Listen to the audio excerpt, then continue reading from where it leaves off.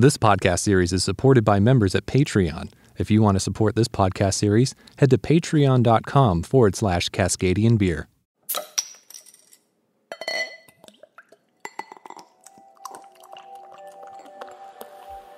When it comes to perfecting your beer, the focus shouldn't just be about maximizing efficiency, but minimizing the undesirables.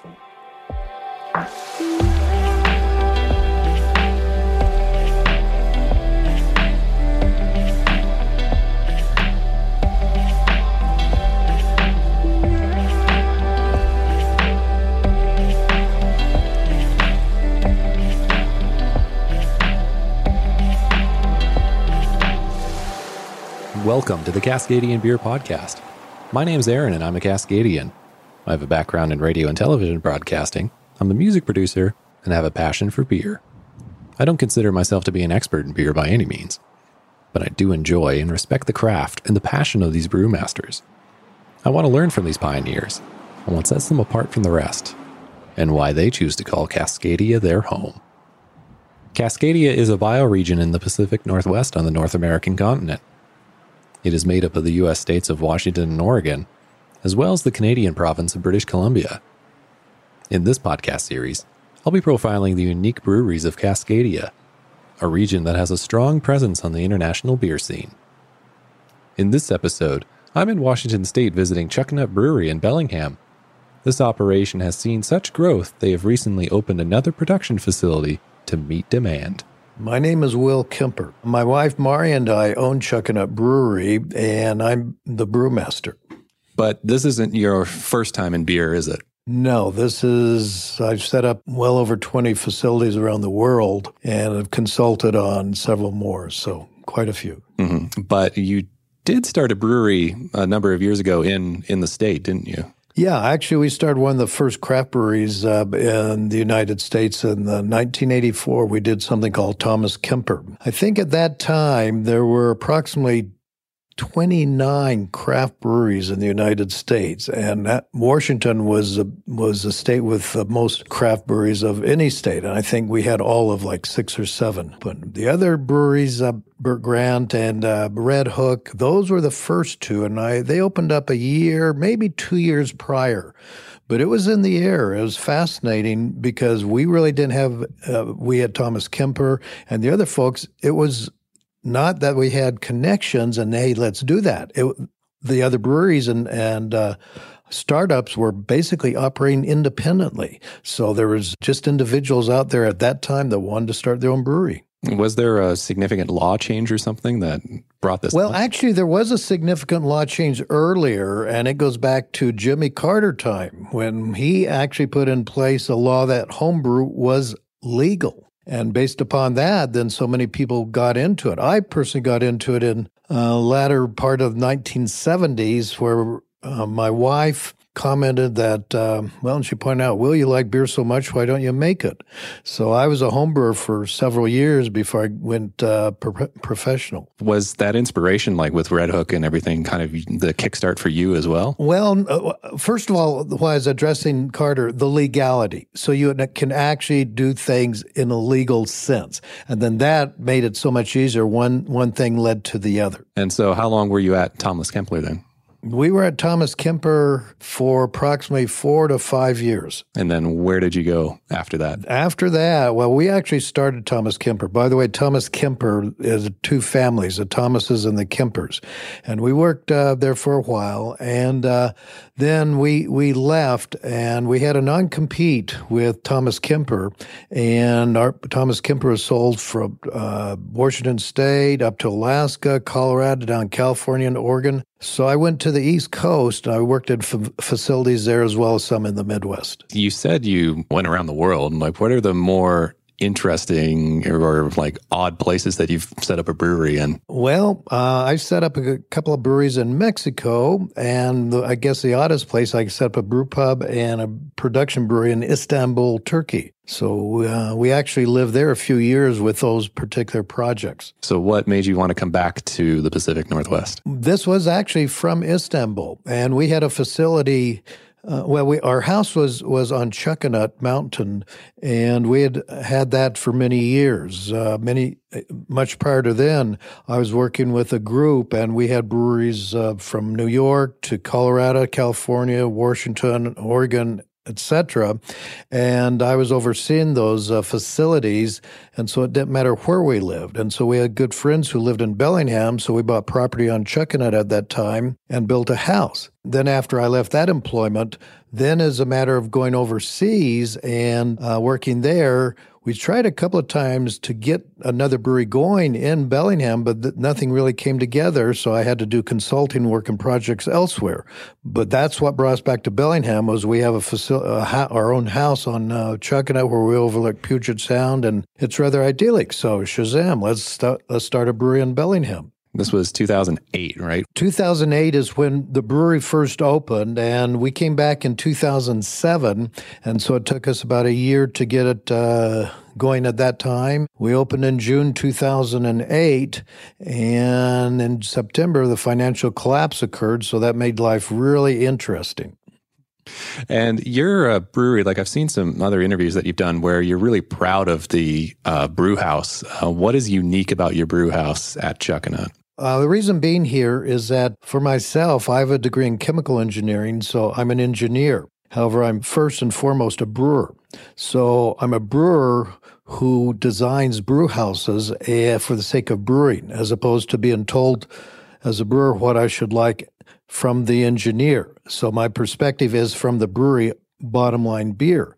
So what we do here is when I work with manufacturers for the brew house, I basically work with engineering drawings and designs with certain considerations from a brewer's perspective as opposed to a fabricator's perspective. So that makes the difference. And so there are a few innovative things that we put in place with our brew house that most brewers do not. And secondly, the fineness of what we do and the approach with each step is very seriously considered. So when you look at the brew house situation, the vessel should represent what you're trying to do.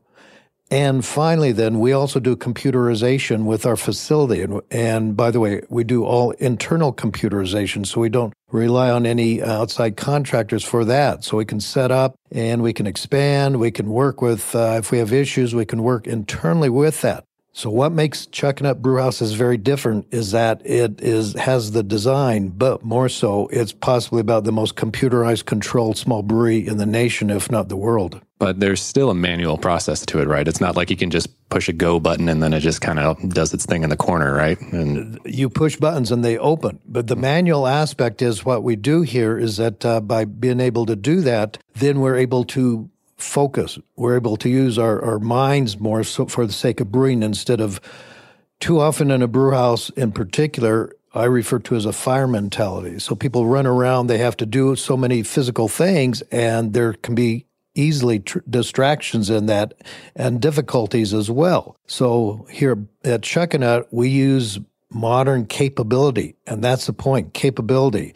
So we use this and we'll continue to use it because it's such a positive tool. But as far as the human side of it, yes, there are certain aspects that you can't really automate. The quality of your boil, for example, we use a person, an old style, it's referred to as a kettleman.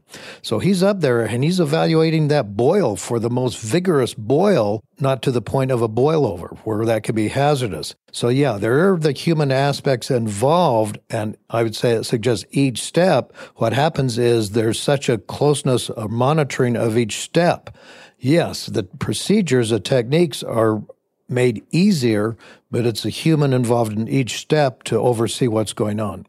So what is the size of the brew house at your original location in Bellingham? Well, the size is a 10 barrel, and this one down here in Skagit's a 20 barrel. But when you talk in terms of sizing, that's too casually given as far as numbers, 10, 20, 50, whatever. And more often than not, when you discuss that sizing, it goes from a start of manufacturing. In other words, it's sized for so much in the kettle, for example. And oftentimes those are used for sizing. Well, going through the entire brewing process, you'll only realize something like 80% of your start volume because you have boil, evaporation. You also have transfers. So yeah, you can realize a little bit more, but it's absurd to suggest you can have 100%. So the sizing that I'm giving you is for finished beer. What happens here is we sell finished beer at a certain volume, so it's sized for the finishing as opposed to the beginning. And so with that computer process, like you said, you can lose stuff in transfers. You can, just beer just evaporates. Do you have a higher efficiency in your brew house than a normal brewery because of that? I think we probably have a bit less efficiency compared to ideal consideration because we focus not so much for efficiency, but for quality. And sometimes you can have some sacrifice if you focus too much on efficiency. But what you want to do, it goes back to when you manufacture beer, at the end, you'll have hopefully the desired product. There's some undesirable. Look at it like sculpting. You carve away on your piece of whatever you're sculpting. Do you finish with 100%? Of course not. You work away what you do not want to get what you do want. And so that's why you're left with less. You don't do the crazy IPAs and the, coffee espresso stout thing. You're sticking to traditional ales. Why did you want to focus on just doing kind of traditional German and English style beers with your brewery? We do that sometimes as a matter of, first of all, to be different. If everybody else in God's creation is doing the same one thing, why do you want to get involved in that? So that's one thing, is to differentiate itself. Why be a Me Too player? Why be a Me Too player? Lead a unique life. Enjoy what's going on. Okay, that's number one. Number two, I've been fortunate in that I've had to travel all over the world for the sake of beer. I've had some pretty good beer. And so I like to, if I can, give these styles and these types of beers, expose them to the consumer. I think that's wonderful. To expand their experience, to expand their palate, to expand their understanding and knowledge, which I know is going to be beneficial for chucking out beer. And finally, it also goes back to the science of taste. What happens is that when you talk about tasting and perception, humans vary considerably between non-sensitive and hypersensitive. Everybody's experience with tasting a beer is very, very different. Well, there's reasons for that. And I feel I'm probably a bit more hypersensitive in my palate, and I've had the fortune of being able to taste so many beautifully crafted beers that's what my target is. So it's kind of a combination of things.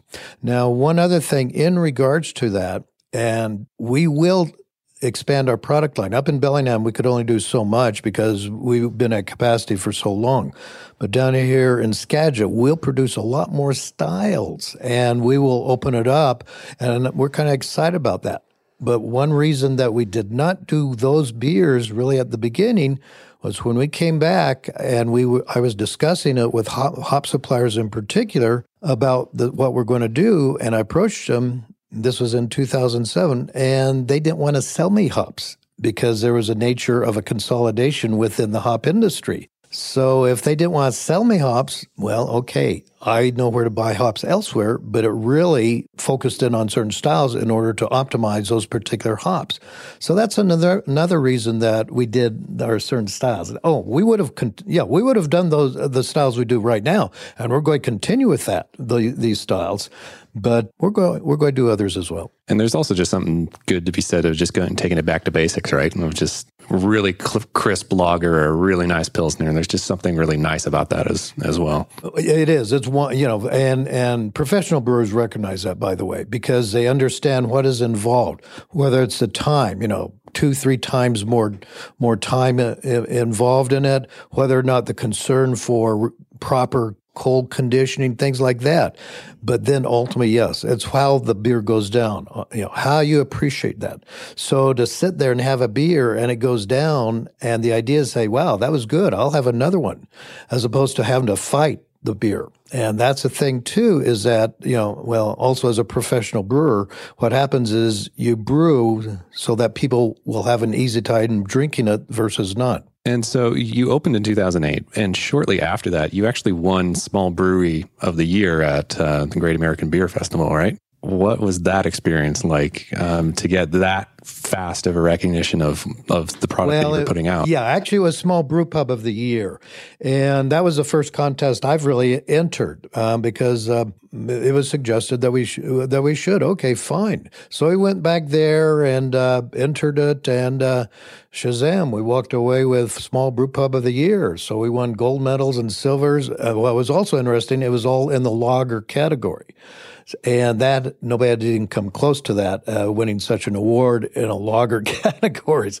So that was rather gratifying to do that. And what it was like? Well, it's kind of nice being recognized as, this beer is really good, and going up and getting all those awards. And then 2 years later, what happened is that most of our beers, instead of being sold at within the pub, we were now selling the vast majority of our beers outside the pub. So we were in the category Small Brewing Company. And we were fortunate enough to win well enough that we won Small Brewing Company of the Year in 2011 as well. So have the majority of the beers you made medaled in certain categories? Actually, those times, yeah. You're asking majority of the beers we entered, yes, they won. Right.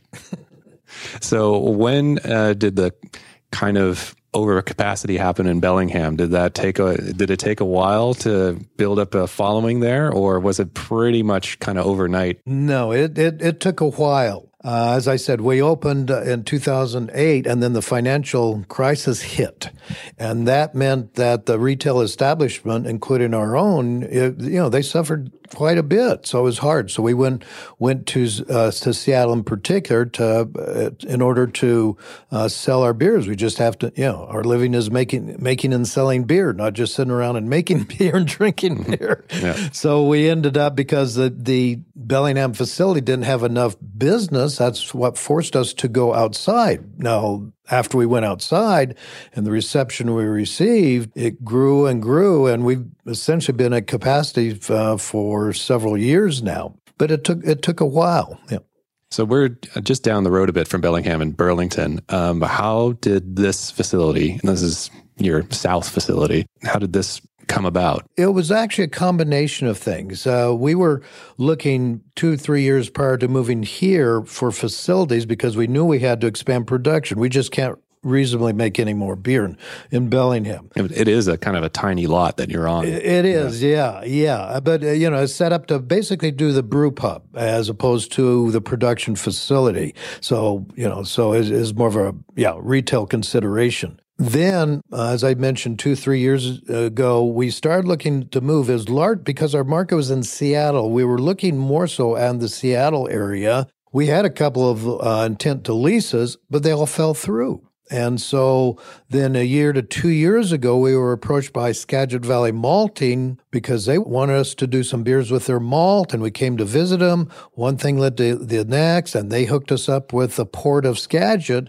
And the suggestion, well, why don't you build here? Okay. So they were very, it was wonderful, the leasing situation and just the excitement that they had for us to be here. So we decided to do it. We have a good situation that we can expand much, much, much more than what we are in Bellingham. And secondly, we're about a city block's distance from Skagit Valley Malting. So I was talking about the beers that we're going to be doing. Before, we really couldn't work with them because we'd been at capacity, so it was pointless to create other beers and styles working with the malts. But now going forward, we hope to have a product line that includes Skagit Valley Malt because the distinctiveness of what they're doing, I think it's wonderful. Do many locals make it out to this site? Because you do have a tap room downstairs. Yeah. Oh.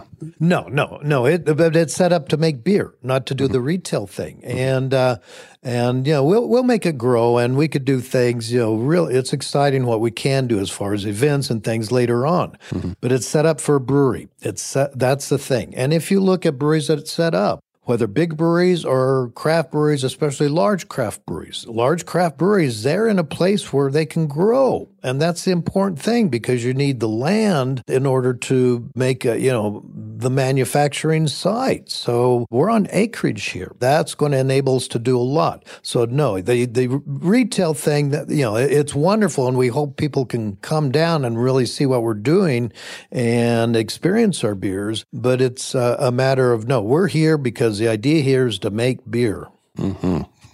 With that, I mean, it's always hard to ask a brewer this question, but what is one of your favorite beers that you make that you can just have? We make? Yeah, that any day of the week. Well, that's like, my favorite is a Helles, by the way, but as a generalized thing. But when you talk about beer and beer styles, it's like food. You like lobster? Great. You want to eat lobster every day? Well, maybe some people, but I prefer to expand to have steak, have Chinese food, Indian food, whatever. That's why we make the different styles. Who in the local area, because, I mean, you did say you don't get to explore much, but who inspires you with what they're doing in terms of the beer they're making locally? Well, a lot of folks, but I want to say Mike at Farmstrong, because he's doing something very distinctive, and he's as far as his sours in particular, and I love what he's doing. The others, whether Mike or others, other breweries, they don't do a lot of what we do, and I appreciate that. And hopefully, it's a big, wide, wonderful world for us all to be in it positively. You've been here, you opened a brewery, you went away, came back. Were you surprised when you came back to the Pacific Northwest just how many breweries have developed in that time that you've been away? Actually, yeah. I mean, I didn't think of it in that sense, but the market, I'm going to give you a story. When we started Thomas Kemper, my wife, Mari, she took our samples. And by the way, we did European styles at that time, too, for Thomas Kemper. She took samples to accounts, and they rejected them because it was too soon in the craft market because, Shazam, these samples had color, they had body, they had wonderful malt to them, but they were not like a common mainstream U.S. large mass-produced beer. And that was the nature. Okay, we went away and then we came back. And then in 2007, 8, no, it'd be 2008, then she took samples to other accounts in this area. They weren't well received either because these weren't hoppy enough, they weren't bizarre enough, they weren't strange enough. So essentially the same geographical area, the products that were brought to the accounts were pretty similar. Essentially, let's say essentially the same. But we got rejection, but it's 180 degrees as far as a consideration. Well, that's the beer business. It's going to continually change. If somebody was wanting to open up their own brewery, what would be some advice that you'd give them before starting down the path? Most definitely. The beer business is more than beer. That's the biggest thing. That is the biggest comment I'd say, because, it's wonderful making beer, and beer is pure. It's a wonderful thing. But I guess like any business and other considerations, understand that. So you can make wonderful beer, and let's hope you do make wonderful beer, because what's the point otherwise? If you don't make wonderful beer, you're competing with me then for quality. But the beer business is much more than beer. So that would be my advice. And for the home brewers out there, what are some simple things that they could be doing to be making better beer for themselves? Oh, yeah. Okay. And this is the approach we do. Think in terms, when you talk in terms of flavor and what you want, there are positive and negative flavors. Realize that. There are undesirables. Realize that. And so what you want to do is, once again, it goes back to sculpting. You want to work away, and you want to have the high concentration. You work for the positive flavors. If there's negative flavors, no, you get rid of negative flavors. An easy example. So for the sake of you have solids due to yeast that's settled, and if you have transfer from fermentation to conditioning, don't jeopardize the quality of your beer to try to eke out a little bit more of which you have, your settled material, your yeast that falls out. What you can do, for example, to show this is taste that. Taste that. Is that a positive taste attribute? If it is, fine. But if it's what you're tasting, you don't want that in your product, and a lot of this stuff you do not want in your product, get rid of it. Optimize positive. Well, thank you so much. You're welcome. Thank you so much to Will for his time on a very busy day at the production facility, and also Mari, who helped me organize the interview with Will. Thanks to you both. Really appreciate it. If you want to learn more about Chuckanut Brewery, you can go to their website at chuckanutbreweryandkitchen.com. Excellent beers, recommend them all. If you enjoyed this episode or enjoy this series in general and would like to support this independently produced podcast series, you can do so at Patreon by going to patreon.com/Cascadian Beer. For as little as $1 an episode, you can help me continue to make this show. I'm so excited because this is episode 21 of the Cascadian Beer podcast, which means this podcast series is now old enough to enjoy the beer that it talks about.